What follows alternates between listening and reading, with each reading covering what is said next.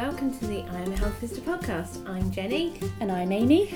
And welcome. If you're new to the podcast and you've pressed play and wondering now what on earth health visitors are, you might want to look back at our So What is a Health Visitor podcast from April, May time. I've realised I've written that title down and gone blank. I'll look it up. Look it up. We'll get back to you on that one.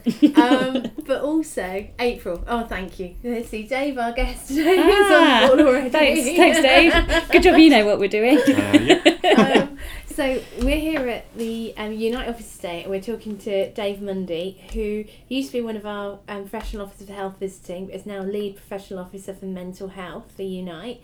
But he also sort of has an ongoing interest in health visiting. And you might have seen him in The Observer last weekend with a story about his report he's completed called Health Visiting a Re-Endangered Species. And so we thought we'd grab you for a chat about it. Yeah. Thank you. Hi. Hello.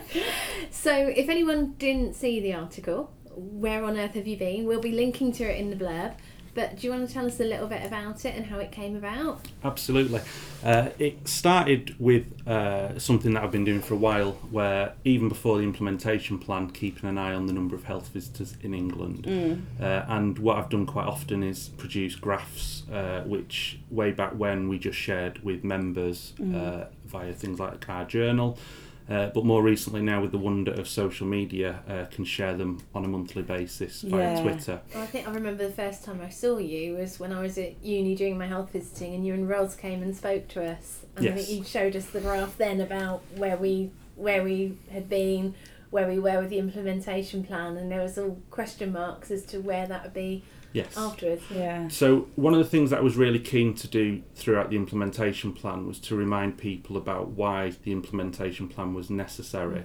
For those student health visitors that came in kind of 2012, 2013, it was this real kind of worry that they would get sold this story that we would soon have so many health visitors that we wouldn't need parents anymore. Yeah, I saw that line in the article and I thought, gosh, what a strange kind of, where on earth did that idea come from? And it was kind of this thing about, this view that we would have these 4,200 more health visitors, and we would be kind of awash with health visitors. Yeah. But actually, what we have to we have to remember back to kind of 2010, the situation that we faced where there'd been this massive decline in the number of health visitors, and at the same point we'd seen a massive increase in the number of under fives in England. And so both were creating this sort of perfect storm that we would kind of face a cliff edge that we needed to kind of correct. And because I suppose as well, I mean, nursing anywhere, I think even since when I first qualified a number of years ago, I'm looking thinking, I'm realising I'm the longest qualified of both of you. And but it's always been an older profession. There's always been this fear over so many of them being older, and I think especially in health visiting, with it being sort of a route that often people go into having done a bit of hospital nursing beforehand, the demographic is older. I know where I am now, there's probably similar amount of people who have retired as to how many have just moved on to other, sort of out of London or other places. Well, I'm obviously really new into kind of health visiting, still fairly newly qualified, and went straight into health visiting and always planned to go straight into health visiting. So, and like you say, I always thought that I would probably be in the minority, but actually on the course I found there were loads of, in fact, the vast majority of people were in a similar kind of boat to me. Maybe they'd done a year on the wards or they'd done a year or two on the wards, but they're fairly new to nursing generally. And then when I got into a role, I've always found it's been fairly balanced. I don't know if that's a change. It has changed. So if you looked at the data, and I did this kind of in 2011, 12 and 13, and what you saw was that the number of people of the older age ranges was going up because we all get older. But Makes sense. The kind of proportion was slowly coming down. And obviously that would be kind of a positive in terms of any profession. Yeah, sure. That the health visiting curve is further over to the right when you look at it in terms of age profile because of people entering it. But the implementation plan kind of flattened that a little bit. Okay. And that obviously is a positive thing in terms of profession's kind of future. Yeah. It's interesting for me because I did the direct entry route into health visiting, where it was 3 years nursing and then the 4th year health visiting. Yeah. So I kind of was always a young health visitor, which, you know, was unusual in some ways at the time, but less so with the implementation. I didn't know you'd done that. It's really similar to what I did. Yeah. So I did nursing and then straight into in. health visiting. Yeah. It wasn't a direct entry course, but Yeah. it was two separate courses. Yeah. But yeah. And it's kind of, you couldn't really call it direct entry because, you know, that then had different connotations, but it was a 4-year course. With the end point being a registered health visitor, well, a registered specialist community public health nurse. So it, you know, it's kind of this work has come out of kind of quite a lot of those interesting bits about the workforce and what we saw happening. And obviously between the period of 2011 when the implementation plan was launched and 2015 when the implementation plan finished, we did see this dramatic increase in the number of health visitors. And at the time, I think everyone kind of knew something would happen after the March and then the October 2015. And I think most people expected it to go down. Yeah. But I think what's been quite shocking is the speed with which that has gone down. Yeah. And that's where this kind of piece of work came from, because the repeated kind of warnings in terms of what's happening in the NHS, one of the arguments back is, well, what's happening for those employers that aren't in the NHS? And the workforce picture for health visiting has become a little bit more confused because of the kind of the different employers that now employ health visiting. I see. So the data that we've got is mostly about health visitors that are employed by NHS organisations, whereas you're saying there's lots of places that now use other types of organisations. So they commission the health visiting services through different... Yeah, so NHS digital information now is just about NHS employers. Yeah. So the electronic staff record records everyone that works in an NHS employer. Yeah. What happened during the implementation plan was NHS Digital was given the task to create a more expansive data set, and that was called the HVMDS. That ran until, I think it was September 2015, and that did record everyone that worked as a health visitor in England, irrespective of employer. Great. But they got rid of that at the end of the plan, and that is one of the problems that we now face. Yeah. So the first bit of this work was to kind of try and say who employs all the health visitors in England, and launching it on social media and kind of saying to fellow health visitors, who employs you, hoping that health visitors would know that information. And it's interesting because some people kind of haven't tracked who employs them, but most obviously kind of do know where the paycheck comes from. Yeah, you used that Find the HV, didn't you? Yes. Hashtag, which I remember. So that kind of showed that of all the different local authorities, 123 were NHS employers, 13 were either social enterprise or community interest companies, 10 were local authorities, so councils. There were 5 organisations covered by private companies, but that was made up of 2 different private companies because one of them has 4 different areas at the moment, although they're set to lose one of them possibly, and 1 GP federation. So that's kind of the breakdown in England as of when I found the information out in April. Okay, so that's quite interesting. And I suppose, I guess we're getting a little bit off topic from your thing, but I don't suppose you have any kind of insights as to what differences that means, because it must be quite a different, or maybe it isn't a different experience working for an NHS organisation versus working for a local authority, versus working for a private company. I suppose I know that wasn't really what you covered in your... And I suppose one of the things was, though, to kind of have somewhere a list of what the picture was in England, happening? Because we kind of knew that some regions were less likely to have NHS employers. So for example, I come from the Northwest region, and every local authority in the Northwest is covered by an NHS employer. We have no kind of diversity of employment up there, whereas when you look into places like the Southwest, the picture is much more mixed. I think whenever we think about sort of other organisations running it, it always seems to be the Southwest. I know in like the Facebook groups for health visitors and things, it's always those in the Southwest who seem to be being run by the private companies. And I think what's interesting just in this piece of work, and maybe jumping a little bit to asking organisations how many health visitors they employ, I didn't need to ask NHS organisations because NHS Digital provides that information. I asked the 10 councils, and I could ask for that information using Freedom of Information request. So there's a legal requirement that they provide that information back, and there's strict time scales in terms of how they should do that.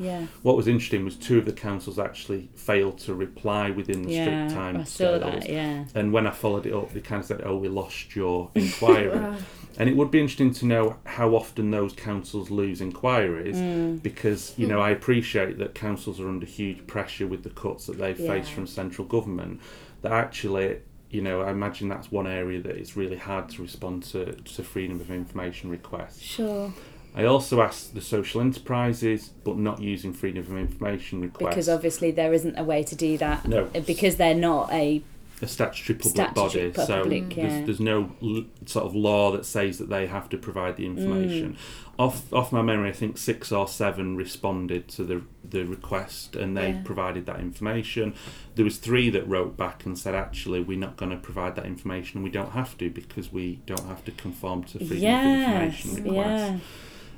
And then, interestingly, in terms of the 2 private companies, they didn't reply to the contacts that I sent them. And actually what was interesting in terms of one of them was actually it was really difficult to find anywhere to address a question. To even contact them. So you kind of look at their website and they have you know, the forms that you have to fill in, so you have to pick which department you want to go through. Right. And I think one of the times I had to go through the kind of innovation improvement department to try and ask, but I didn't get anything back. So again, kind of sometimes it was resorting to the good old Twitter and tweeting them to say, you know, can you give me an idea on who to contact? It's amazing and how no you do reply. end up resorting to Twitter, just because also there's then almost like a paper trail, an audit trail of, well, I've asked this of you. Well, but I suppose it's what's really interesting to me about that is not only that people just chose to ignore your question completely, but I suppose the more important point is that they actually could do that. You know, because you're not a public body and you're not an NHS organisation, there's no accountability in that way. And maybe that speaks to something that's quite important about having those services managed by bodies that aren't public. I don't know. I'm asking, maybe it is. And I think, you know, this has all gone into a response that I've sent into the Health Select Committee, because they're currently doing an investigation into the first 1,000 critical days. Unfortunately, they've picked 1,000 days when other people pick 1,001. And that's why is it 1,000 days? It feels like they're reinventing the wheel a bit, isn't it? Well, I think it's going to be a hugely helpful reinvention of the wheel. And I think one of the reasons why the committee's decided to do the investigation is because of the government's green paper on children's mental health. Because on a number of occasions the responsible minister has stated that the children's green paper for mental health doesn't apply to the under 5s, and it's that kind of bit about. Well, I mean, it doesn't really when you read it. It doesn't really. But, I mean, there's definitely an argument that it certainly should. And that's the bit about. And why doesn't it? You know, in terms of the Unite response, I think we've got 21 pages that kind of went across all the issues. One of the key things was about the complete lack of focus on the under 5s, which is pretty surprising when you look at the, you know, not just the building evidence, but the evidence already in place that shows if you intervene early, you save so much time, effort, and improve quality of life. That it is weird. It's mad, I think that's one of the reasons why the Health Select Committee is absolutely spot on in terms of doing this inquiry.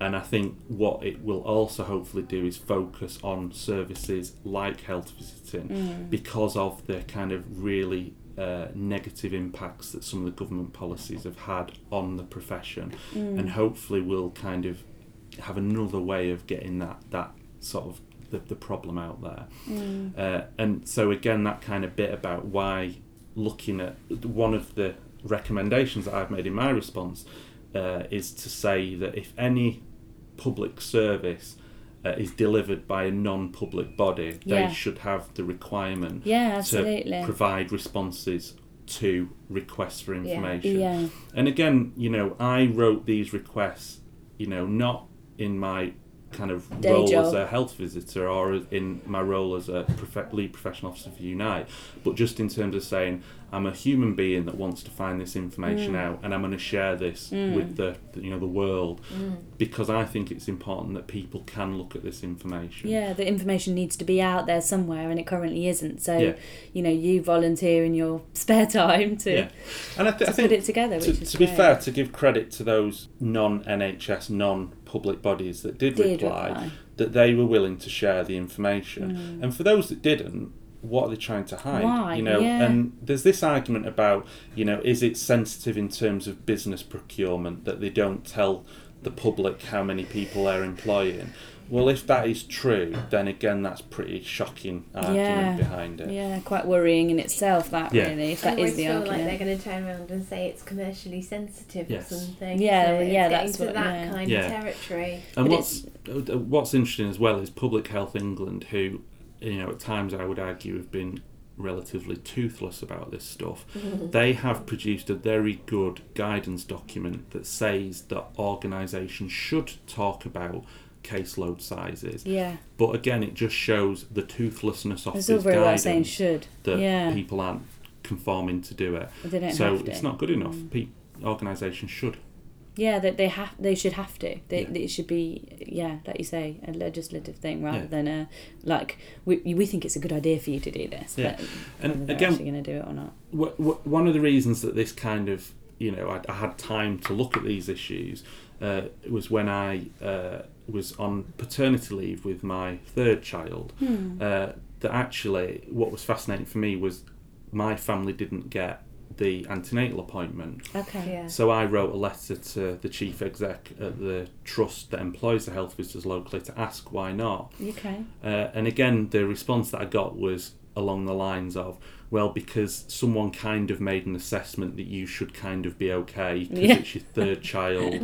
We just assumed you're universal. Yeah, so yeah. we So- thought we wouldn't bother. We looked you up on Twitter. Well, Looked like you knew what you were talking about. Yeah. So yeah. and again, I would kind of hope that actually, if anyone did look me up on Twitter, they'd realise that I'm never at home. That actually, there are real reasons why my family should have the mandated visits as much as any other family. Well, they're universal Exactly, contacts. and- It's not just about, we Yeah. can't pick and choose which families receive antenatal contact. And antenatal contact is a universal mandated contact. Yes. Every family should be offered it. Yeah, and yet my family Regardless. wasn't. It's not a case And- of targeting contacts to who needs them the most. Yeah, and You know, yet my you're getting local- into, this is supposed to be universal service. Yeah, but it's not. Mm. And again, that kind of bit about the rationale why it wasn't was because the argument that they'd had more referrals locally around child protection issues, and therefore they had to target who got an antenatal visit, and my family was deemed not to require one. And again, I know many people that'll be in that same situation Absolutely, who yeah. won't write a letter of complaint. Of course. And obviously I'm not one of them because I did. No, but I mean, I think the point is that a lot of people wouldn't even know that they're entitled to one, or wouldn't even know what the value of taking that up would be, or necessarily really know what health visitors are or what we do. So that's why it's really important to have people raising the profile of the profession and pointing out actually where these things are slipping when they should be. And again, in my own practice, kind of knowing that the antenatal visit was always the first visit to get dropped. Yeah. And yet it was the visit One of the that most people important found visits. they got the most information from. Yeah. And again, that kind of bit about being able to meet a family before one of the most life-changing things you can do, Absolutely. just to get a sense, but also just to be a reasonable, polite person to say, this is me, and this is what I can do for you, and hello. And I think, again, a lot of the times that I speak to MPs and ministers about this, kind of saying, how many times would they expect, usually they're men, how many times would they expect me to meet their partner before that person will be willing to talk about things like their own abuse as a child, to talk about domestic violence, to talk about issues where actually they're really complicated and often Personal, at times emotional. personal, distressing issues. And I would kind of argue that any reasonable person would want to meet me more than once and Yeah. more than for Yeah. 15 minutes Yeah, to absolutely. be able to form that kind of professional bond with them. And again, you know, another reason why I think this work's so important, that we can kind of push back on that kind of view of that it's unreasonable to have a good quality service because it costs money. And it's so true, you know, it rings so true what you're saying. You know, I've definitely been in services where, well, every service I've ever been in, there's been stages where we haven't managed to achieve universal antenatal. Yeah. Yeah. I mean, I don't think there's many services that could say they always achieve universal antenatal. And you're right, it is one of the most important contacts, Yeah. and there's an element of, well, we have to, because, you know, this is where we're at, and this Yeah. is where the cuts are, and Well, I think we there's have that to feeling deliver as well a where- service. Because they're under the midwives at the same time, isn't it? Oh, they'll there's be that fine, because the feeling midwives of- are seeing them. Yeah. Yeah. And, But they're doing a It's different like- role. Exactly. and again, there's that bit about, that was part of the point of the implementation plan. It was to start saying that it wasn't just about crisis, it was about pulling Prevention. up the Yeah, river to, you know, absolutely. look at why people were falling in and drowning. And it's that kind of bit about, it's such a good opportunity to talk about things like early attachment Yeah. and bonding, Yeah. to talk about breastfeeding in a positive and a kind of a building way. Yeah. You know, to drop all these messages in quite a kind of a skilled way to make parents think about something that maybe they've not thought about before. No. And again, you know, thinking about my own experience as a parent, and obviously, you know, I wouldn't say that my experience matches many people's out there as a male health visitor, but, you know, kind of experiencing the lack of discussion about things like breastfeeding Yeah. for all three of our children, the lack of discussion about parental relationship, the lack of kind of discussion about how earth-shatteringly massive having a baby is, Yeah. how exhausting it can be, and kind of thinking about these really big issues at a time when people actually might be able to think about things and develop the way that they might respond. And kind of knowing myself that someone that's done all the kind of the academic, you know, learning, and also meeting thousands of parents that have had children, Yeah. knowing how exhausting it is to be a parent myself, you know. Yeah. And again, I wouldn't often want to talk about my own experience to match with other parents, but to kind of think about, if it's exhausting and tiring and makes a difference to my life, then to someone that doesn't know all this stuff, Yeah, Yeah. sure. what impact that would have. And that's an important perspective when we're talking about the universality of the service and how important that universality is, because even somebody who's actually on the surface, yeah, he doesn't need an antenatal visit, you know, he's fine, he's got 2 kids already, he's got this covered, you know, no concerns, Yeah. everything's fine. Actually, no, that visit is still really valuable, and Yeah. it is a universal visit for a reason. And I think one of the reasons why I'm quite keen to try and make sure that we get as good coverage as possible of the 5 mandated contacts, which all families should get, is knowing the families that I work with who sometimes cause me the most concern weren't always the families that people would kind of say on the face of it should cause concern. No, So sure. just thinking about some of the families, you know, that have 2 parents that appear to be in a stable relationship, that appear to have, you know, good jobs, that appear to be, you Yeah. know, successful in everything that they do. Actually, when you scratch that surface, there can be quite deep, intractable problems that required lots and lots of support to kind of, you know, to help as much as possible for them to be the best parents that they could be. And, you know, I felt quite lucky that I often meet health visitors who say I work in the poorest area in the country. You know, I've been a health visitor for some of the least poor areas of the Yeah. country. Yeah.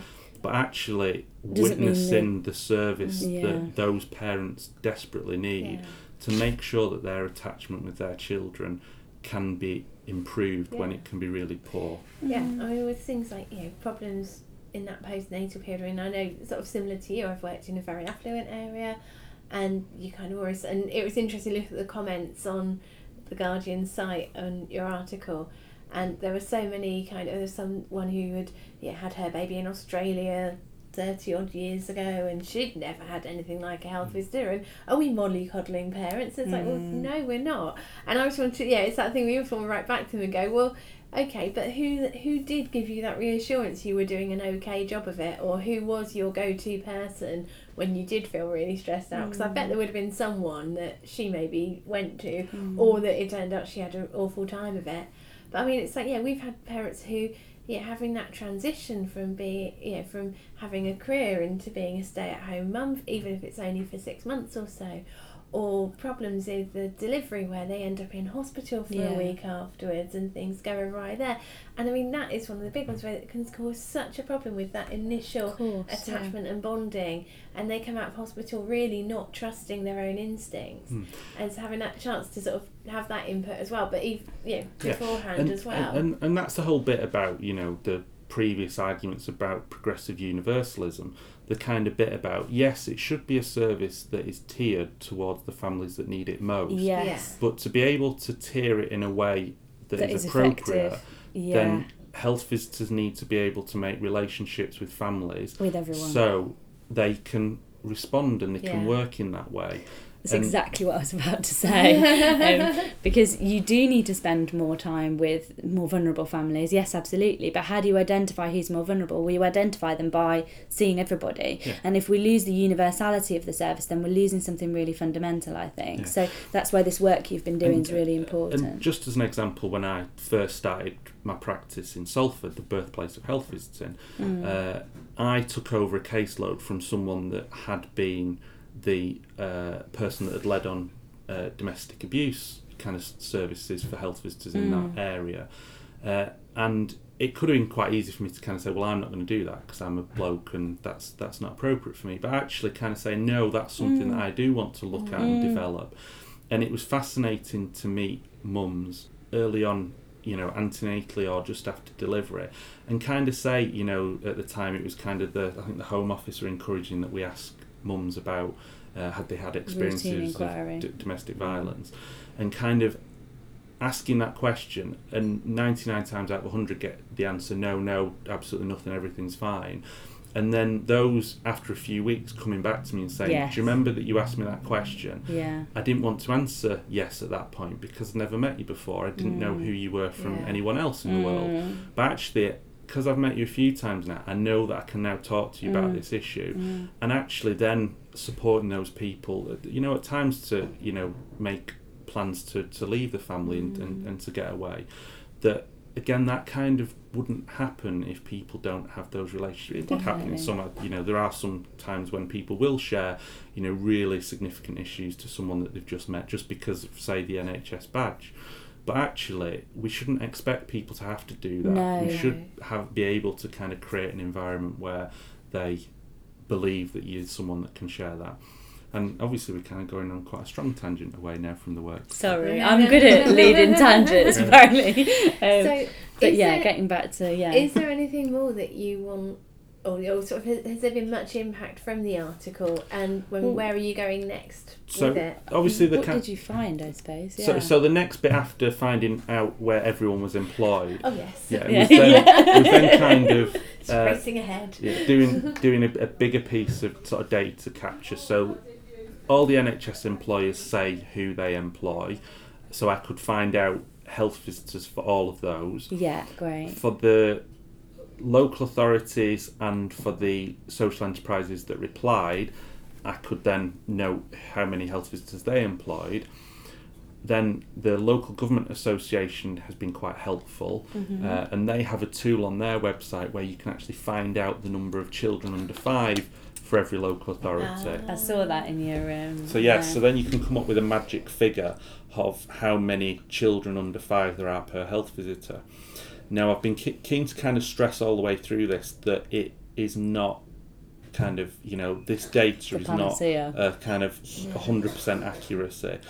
And in some ways, the first iteration of this is probably going to be less accurate than hopefully it will become later on. Yeah. And just as an example, in the Observer piece, the organisation that was heralded as the best in the country was Brighton and Hove, who their stats came out as 73 children under 5 per health visitor. Yeah, I saw that and I was like, how? Well, how was because I didn't pick up that Brighton and Hove health visitors are employed by Sussex Community NHS Foundation Trust. Okay. And what I didn't pick up was they also employ the health visitors for West Sussex. Right. So their total should have been divided across the children for both. So Brighton and Hove did have 73 and West Sussex did have 244, both under the figure of 250 children that I've quoted a few times. They've now both been relegated to 316.81 children per Bad health news, visitor. Brighton and Hove. Sorry about that. That still sounds quite nice. The Brighton and Hove health visitors must be thinking, yeah, okay, thank you, because 74 definitely wasn't right. So that is exactly the point that Brighton and Hove health visitors, one of them contacted me and said, did you put this into the working out? And no, I didn't. Hands up. Bad Dave. It has now been done, and again, what I would encourage any listener, once they rush over to look at the spreadsheet, which is going to be linked on the podcast notes, if they feel that I have not got the right figure, then tell me that you think that, and try and give me a sense of why not. And in a way, this piece of work will be updated for those bits in terms of trying to make sure we've got the right stats. Sure. I think it's really useful to have it as, I mean, like you say, it's a starting point. Yes. And if you put it out there and there's people reading, you know, because everybody's going to be really curious to see what theirs is. Because I know in my last trust as well, they wouldn't tell us what our caseload size was as health visitors. We kept asking and they wouldn't tell us. Yeah. And you know, so I think everybody's going to be wanting to look this up. Yeah. The other problem with the stats, and as I said before, I've done a submission to the Health Select Committee, which I've not published yet because you're not supposed to publish your responses until the committee publishes them. But I've given an example of Manchester. Yes, I thought that was really interesting. So the example for Manchester University NHS Foundation Trust is that their overall figures show a caseload size of 256 children per health visitor, but that's when you include the Band 6s, the Band 7s and the Band 8As. If you take the Band 8As away, their caseload increases to 271, and if you take the Band 7s away as well, so just leaving Band 6 health visitors, their caseload increases to 367. Okay. So that's probably a more realistic figure, because your Band 7s and 8s, from my practice experience, generally don't hold a caseload. Your Band 7s, perhaps your team leaders or whatever, might occasionally go out and do a clinic or do a new birth and maybe do some help, like when people are really short, but they're not generally holding their own caseload. No. And the other thing is, these figures will include people like family nurses. Okay. So there aren't as many family nurse partnerships in England as there used to be, but there still are some. They will also be in the numbers, and obviously their caseloads won't be more than 25 children per health visitor. So even kind of, and that's one of the things that I might do in a future iteration, is to strip out all the non-Band 6s and just put the Band 6s down, which might make it more accurate, but again, might not. I'm just noticing interestingly, because my trust covers several areas, and just having a peek, and I thought, that looks quite a nice number. I didn't realise it's spread out across all the boroughs that they work with. Really. That's the other thing. It will be different. I suppose it's about how much of a granular level do you take the data down to, but I suppose from your perspective, what you're wanting to achieve is a national picture of actually generally nationally, how are we doing? Yes. And you know, if you take 250 as the standard that we say should be the ceiling for caseload size in the UK, we're supposed to have less than 250, and that's a number that's kind of come from, I know the CPHVA and also Institute of Health Visiting have kind of they supported that figure. So although obviously it's different and different caseloads, you might have a caseload of 250 that's really, really heavy and another one that's not so much. So there's going to be differences, but just to give us a number, to have us a number. Yeah, and I think again that kind of bit about what often happens is people will argue about the kind of the primacy of the 250 figure and you know the kind of evidence behind it. But they'll argue that point while they're sitting on caseloads of 500 or 600 or 700. And actually, the argument back I would put is, well, where's your evidence to show that your number is better? 700 is a safe and effective service? Yeah. And the 250 figure that we've got is based on more kind of professional insight and work than lots of other organisations is.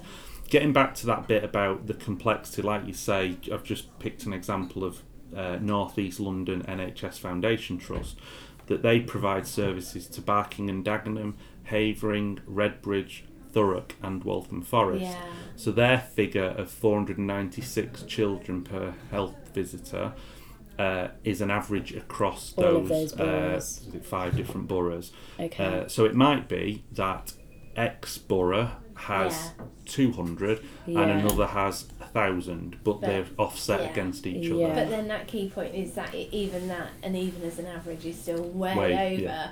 Yes, exactly. That's what I was trying to get to, is you're trying to get this, we're sort of trying to get ever more accurate with the data and get this ever more granular level of detail, but actually what we're trying to achieve, broadly speaking, is to say, well, in general, how are we doing in comparison? So if I was to ask you, okay, the level is 250, how are we doing nationally at achieving 250? Yeah. And I've got a bit of a smile on my face because I'm imagining, well, I've looked at the thing and not great. I think off the stuff that I was quoted in the Observer was that there were 18 organisations that had average caseloads below the 250 maximum, and obviously 18. Out of how many? I think there's 152 organisations, I think, but not all of them provided figures.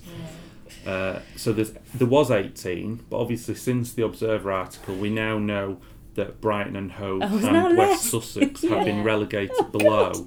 So there are 16. What was interesting as well was that whilst there was 18 with less, now 16, there's actually 18 with at least double the 250, so at 500 plus. And again, they're averages, not maximums. So it just kind of gives you a sense. Yeah, of course. So that doesn't necessarily mean, like, there could be, so even if your average is 500, there could be individual health visitors practicing with caseloads of higher than that. Yes. Because this is your average. And that brings... Oh God, I hadn't even had that moment of realisation. And that kind of... One of the reasons that I did this piece of work is because of a piece of work that was done in, I think it was 2009, by an organisation that was in existence then called the Family and Parenting Institute. And again, when I went across England talking to university students who were doing the health visitor course, I was showing them this document, Health Visitors and Endangered Species. And what they did at the time was they did freedom of information requests to all the primary care trusts in England, because that's the organisations that we had at the time. And they did a rank of all the different health visitor caseload sizes. And it was sober reading, because in some organisations it absolutely was massive. But one of the interesting things for me was supporting members at Unite at the time in health visiting. I would get calls from health visitors saying, well, my organisation says that average caseloads are X, but my caseload is Y. And I remember at the time getting a phone call from a health visitor in Birmingham who was saying that their caseload at that time was over 2,000 children per health visitor for their locality. And again, that kind of bit about this doesn't show the extreme kind of averages. Problems. It shows an average. And what I hope organisations can do, or people in organisations can look at it and they can interpret how they sit nationally, but also they can look at where their data might be wrong, and they can start challenging. Because again, you know, one of the arguments that I put in the response to the Health Select Committee is that it shouldn't be down to a health visitor from Greater Manchester kind of doing this in the evening whilst you know I should be watching something on Netflix. You know, it should be down to a kind of a national data you know system to create this information. Of course it should. And NHS Digital would be my preference for doing that. But this is the best that we've got. And you've done, I mean, it's a fantastic piece of work. I think we would all say that, really valuable, really useful. And just, I mean, the thing that's kind of springing out to me is, although you're saying it doesn't capture the extremes, like you're saying 2000, I mean, I can't even imagine that. But I mean, even 500, right? I'm saying 500 like that's fine, you know. It's not, you know. And I think I've had a few friends, relatives, people have asked me in the past, like, how many children do you actually have, you know, that you look after?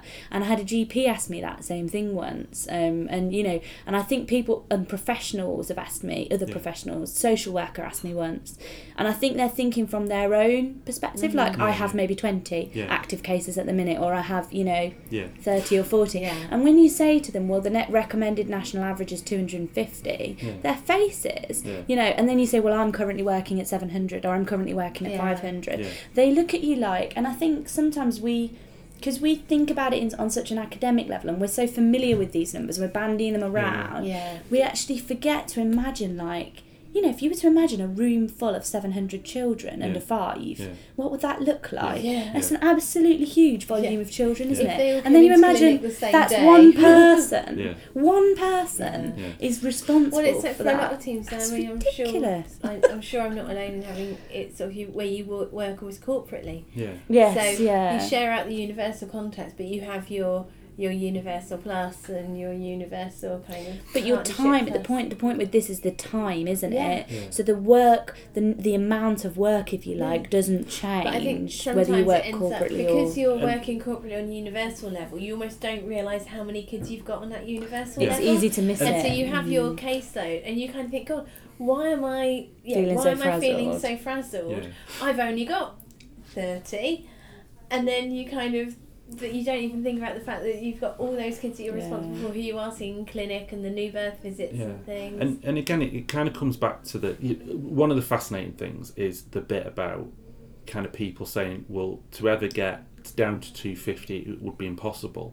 But that's why CPHVA argued in 2009 that we needed 4,200 more health visitors to get to caseloads of 250. And actually that was adopted, that was government policy. For 4 years we had a situation where it was we needed 4,200 more health visitors.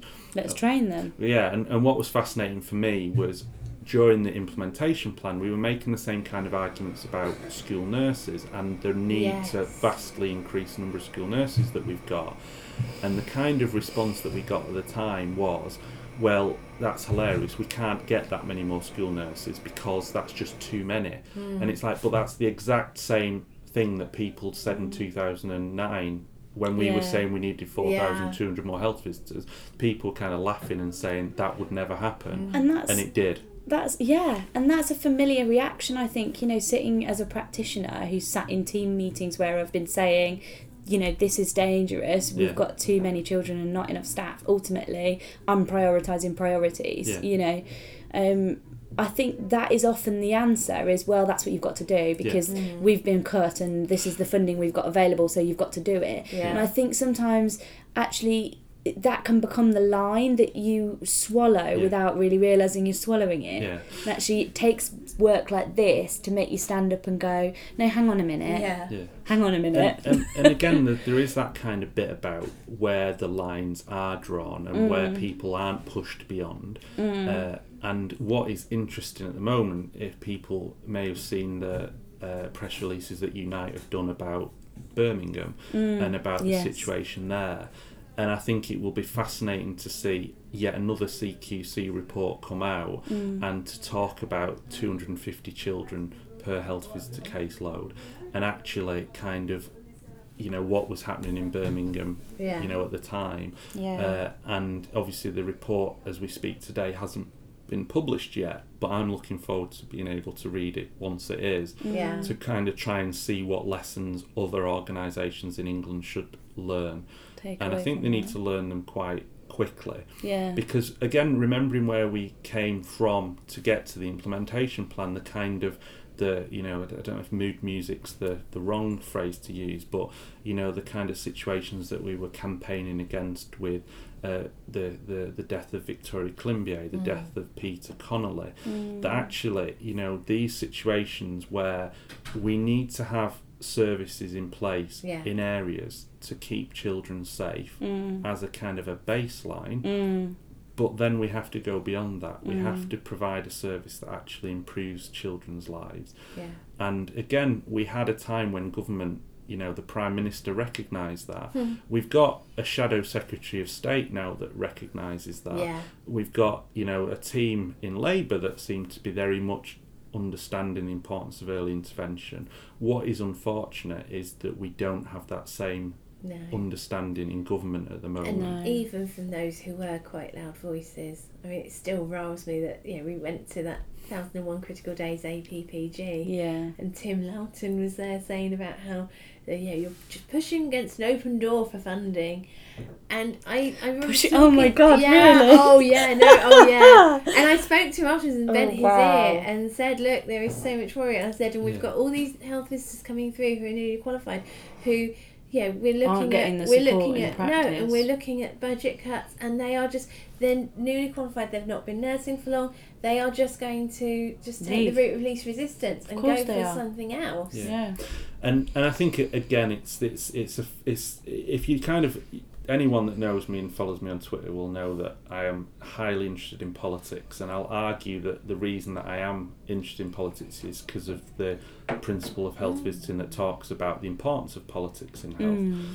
And kind of, you know, looking at what the situation that we've had, where we've got very powerful people in the Conservative government that know about this stuff and talk about their kind of promotion at the highest level. You know, Andrea Leadsom is a great example, who has been really passionate and interested in the first 1001 Critical Days, and is a cabinet minister, so should be able to make sure this stuff gets into legislation. But then she's not been put in cabinet in children and families. She's and I suppose that kind of is.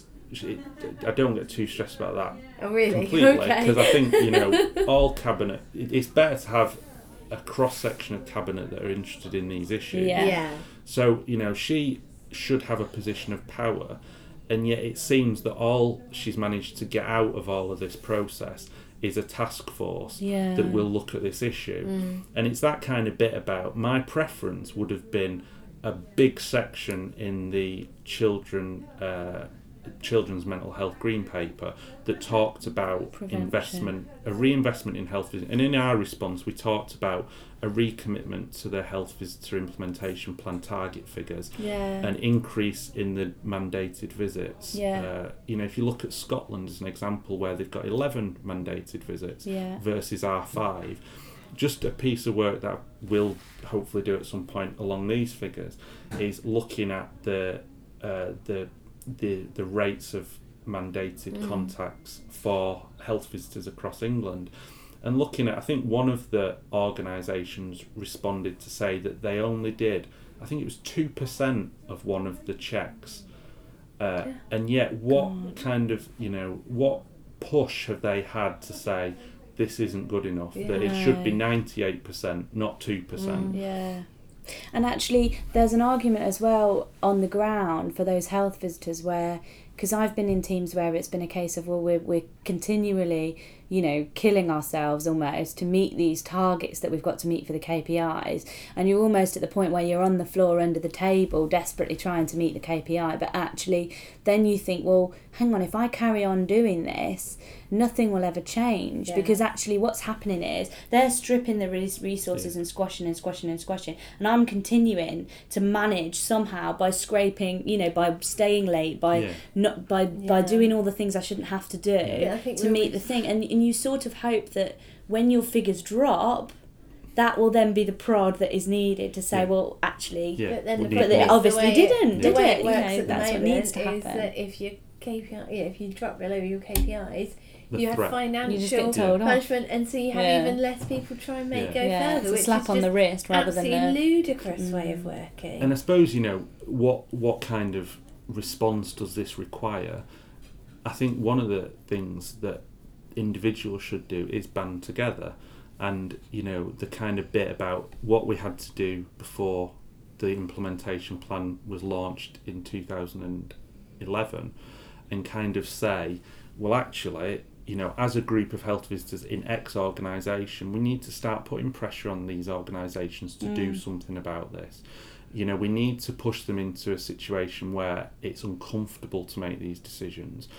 And again, I always remember the kind of conversations that I had pre-health visitor implementation plan, health visitors saying, oh, I don't want to rock the boat. But that kind of bit about, well, actually, if there's a dirty great hole in the boat and it's sinking, then a bit of rocking isn't going to kind of make that worse or better. The other thing that has came out, and again, having arguments with senior managers, was kind of saying that if you as individuals raise concerns about the service that we deliver locally, we won't be commissioned to do it again, and therefore you'll all possibly be out of a job at the end of this. And again, the kind of bit about, you just look at the problems in those statements, how, as registrants with the NMC, duty bound to ensure that services are safe for families, being warned off from doing that because of a threat that if you do, you'll lose your job. Yeah. I don't know a better example not that of thinly bullying veiled, than is it? that. No, that it's absolute crystal clear stuff.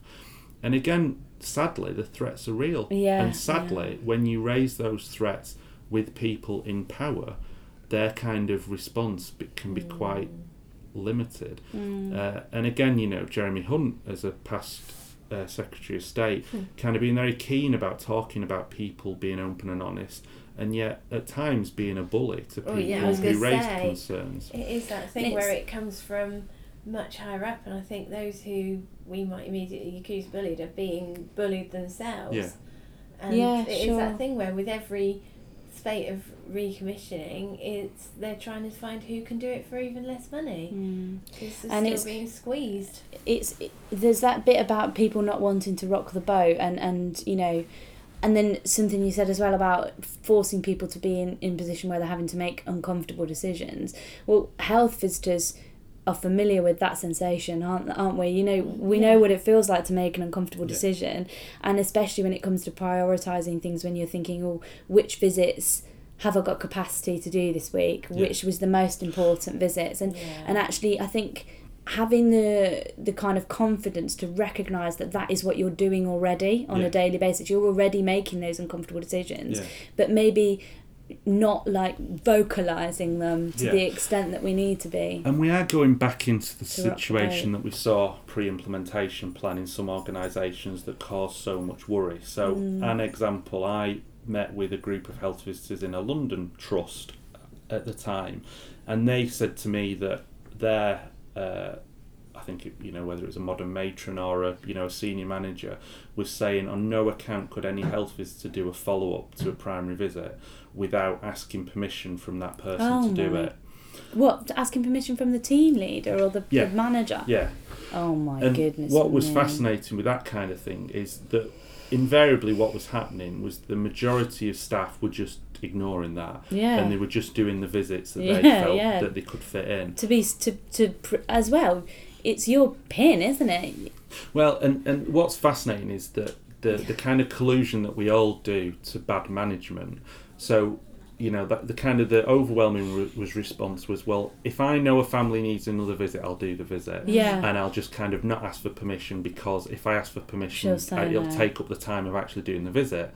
Or, well, actually, it'd be interesting because the argument I put back to them is that what they should do with every family is just fill in a form that says, I want to do a second visit, and send that off to the manager. Yeah, and they'll be so inundated with forms that eventually they drop. And at the same time, to file that form in the notes and to make a record to say, that is what we should all do. I'm not doing a follow-up visit until my manager gives me permission. Yeah. And again, in some ways, that's quite a supportive organisation, because it puts all the risk on the manager, as long as each person does it. But it's also unsupportive in the sense that it's not supportive and trusting of your staff. Judgment. You know, you have to have a certain level of trust in the professionals that you've got working around you, and say, well, actually, you know, these are band 6 health visitors, they're highly trained, they're highly skilled, they have the ability to make decisions and assessments about who needs extra follow-up support. That's why we've employed them. So, you know, let's give them the freedom to be able to do that. And in a way, you know, my kind of is it Cassandra that kind of looks to the future and says it's all going to be dangerous and damaging and horrendous? My kind of Cassandra moments are that we're going to start seeing more and more organisations start to operate in that kind of way. We're also going to see more and more organisations that will be bringing in the kind of time and motion studies again. And we had these pre-2011. Time and motions. Time and motion. Yeah, so what invariably happens is you look for a company that says, we're going to save you X percentage in running costs. Right. They come in, and it was horrendous what was happening in kind of like the late 2000s, that at times they would sit next to a health visitor in their car. They would kind of go to each visit with a sheet and log kind of the seconds for everything. And what was sad was they wouldn't come back and say, well, actually, we know that this person only got 20 minutes to do, say, a primary visit, and actually they probably needed an hour and a half if you include the travel, the appointment, the writing up the record. Yeah. What they would say is, actually, if you want to achieve an X percentage cut in the service cost, then if you say to that person they've only got 20 minutes to do the primary visit, you'll save this much money. Oh my God. So again, it's that kind of way of approach. Completely ruthless in terms of the service user. Well, and again, what happens is that people just say, well, we're going to cut the service to that level, and then people try and maintain the service at a level that they think is at least safe. Yeah. And then it just catches the person in the middle that is genuinely trying to do a good job. And then when it all goes wrong, they're the one that faces the sanction or the punishment. Yeah, and that again, rings you know, really true. Yeah, maybe I'm being way too negative, and maybe, you know, actually for the vast majority of health visitors out there, this isn't the period that we're going to go into. But I really worry that the kind of the signals that we were seeing in the 2000s are being repeated, and they're being repeated possibly at a quicker rate because of the kind of, you know, this yo-yo effect. And I reckon at some point this year or early next year we will see health visitor numbers back at the level that we had pre-implementation plan. And some health visitors have argued, well, what was the point? We shouldn't have bothered with the implementation plan. I would absolutely say that's not the message to take from this, because if we hadn't bothered with the implementation plan and we'd have had 3 years of cuts that we've had now, we wouldn't have health visiting as a service. Yeah. So we'd have been completely obliterated by now if there was no... We were starting from a stronger point, which is why we are where we are now. We'd have been much worse off without it. Yeah. And again, you know, that kind of bit about, well, where next? That hopefully with this knowledge we can make sure that as many people know of it as possible. And again, you know, if anyone was following me last week at when I was at the Labour Party conference, it was positive the number of people in positions of hopefully at some point forming a government that will make decisions on this stuff know about the importance of early intervention. You had, you know, really impressed with Dr. Paul Williams, who is on the Health Select Committee and who has kind of spearheaded getting the 1,000 critical days inquiry going. It's up until the day before the second birthday. The second birthday. So he was on a panel with Sharon Hodgson, who is Labour's shadow public health minister. They did a panel with George Hoskins from the Wave Trust, who's doing their 70-30 campaign. You know, absolutely know this stuff better than anyone. Talk about this stuff. Jonathan Ashworth, you know, people may think that I was stalking him last week in Liverpool, because wherever he was, I was.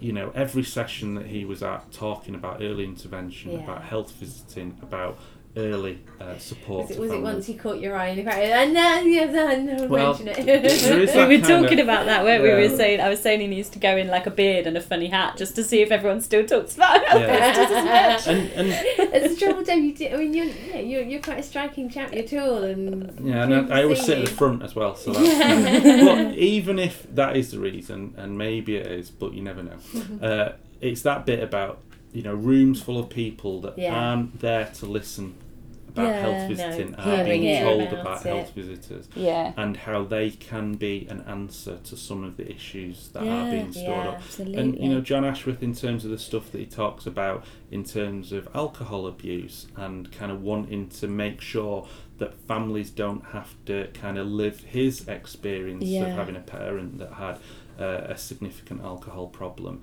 and what support could have been in place that made a difference to his kind of start in life. Just really, really important stuff. Well, there's also been the thing about Sadiq Khan declaring. I don't know if he's declared. I'm now realising I'm going out on a limb here.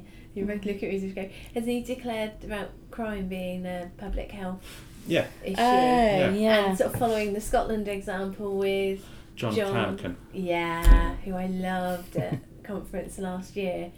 And so, I mean, that is something which hopefully from that they'll see that example of the sort of hopefully at some point it'll drift down that the early intervention is really important in helping stop those routes in. And I suppose one of the things, when I was a student health visitor, the person that I kind of came into contact up in Salford, who was a brilliant rep for Unite, one of the messages that Sally always said was, for evil to prosper, good people stay silent. And there is that kind of bit about, it's always kind of stayed with me in terms of maybe whatever I do will not make any change whatsoever in terms of the future of the NHS or the future of health visiting or the future of child health. I don't think anyone could say that was true, Dave.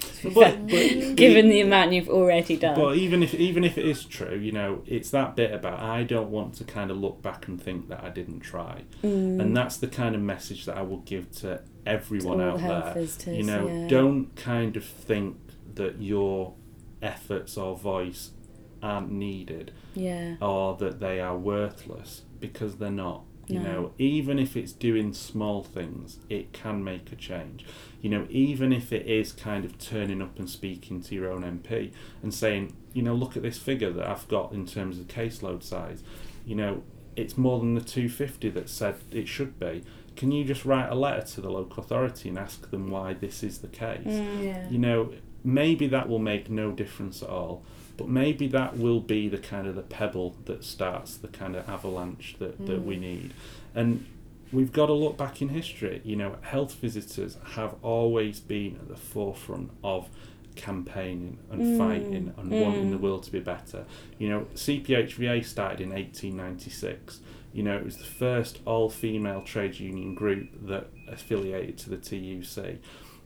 I feel really lucky to be surrounded by hugely influential women out there, and we need those people to sort of rise up and to talk about these issues. Definitely. Because ultimately, the kids that we care about, they can't. Yeah. So health let's visiting get is an on with advocacy role, isn't it? Absolutely. And we all know that, and we all love that part of the role. One of the reasons we're here. So enjoy it. Get involved.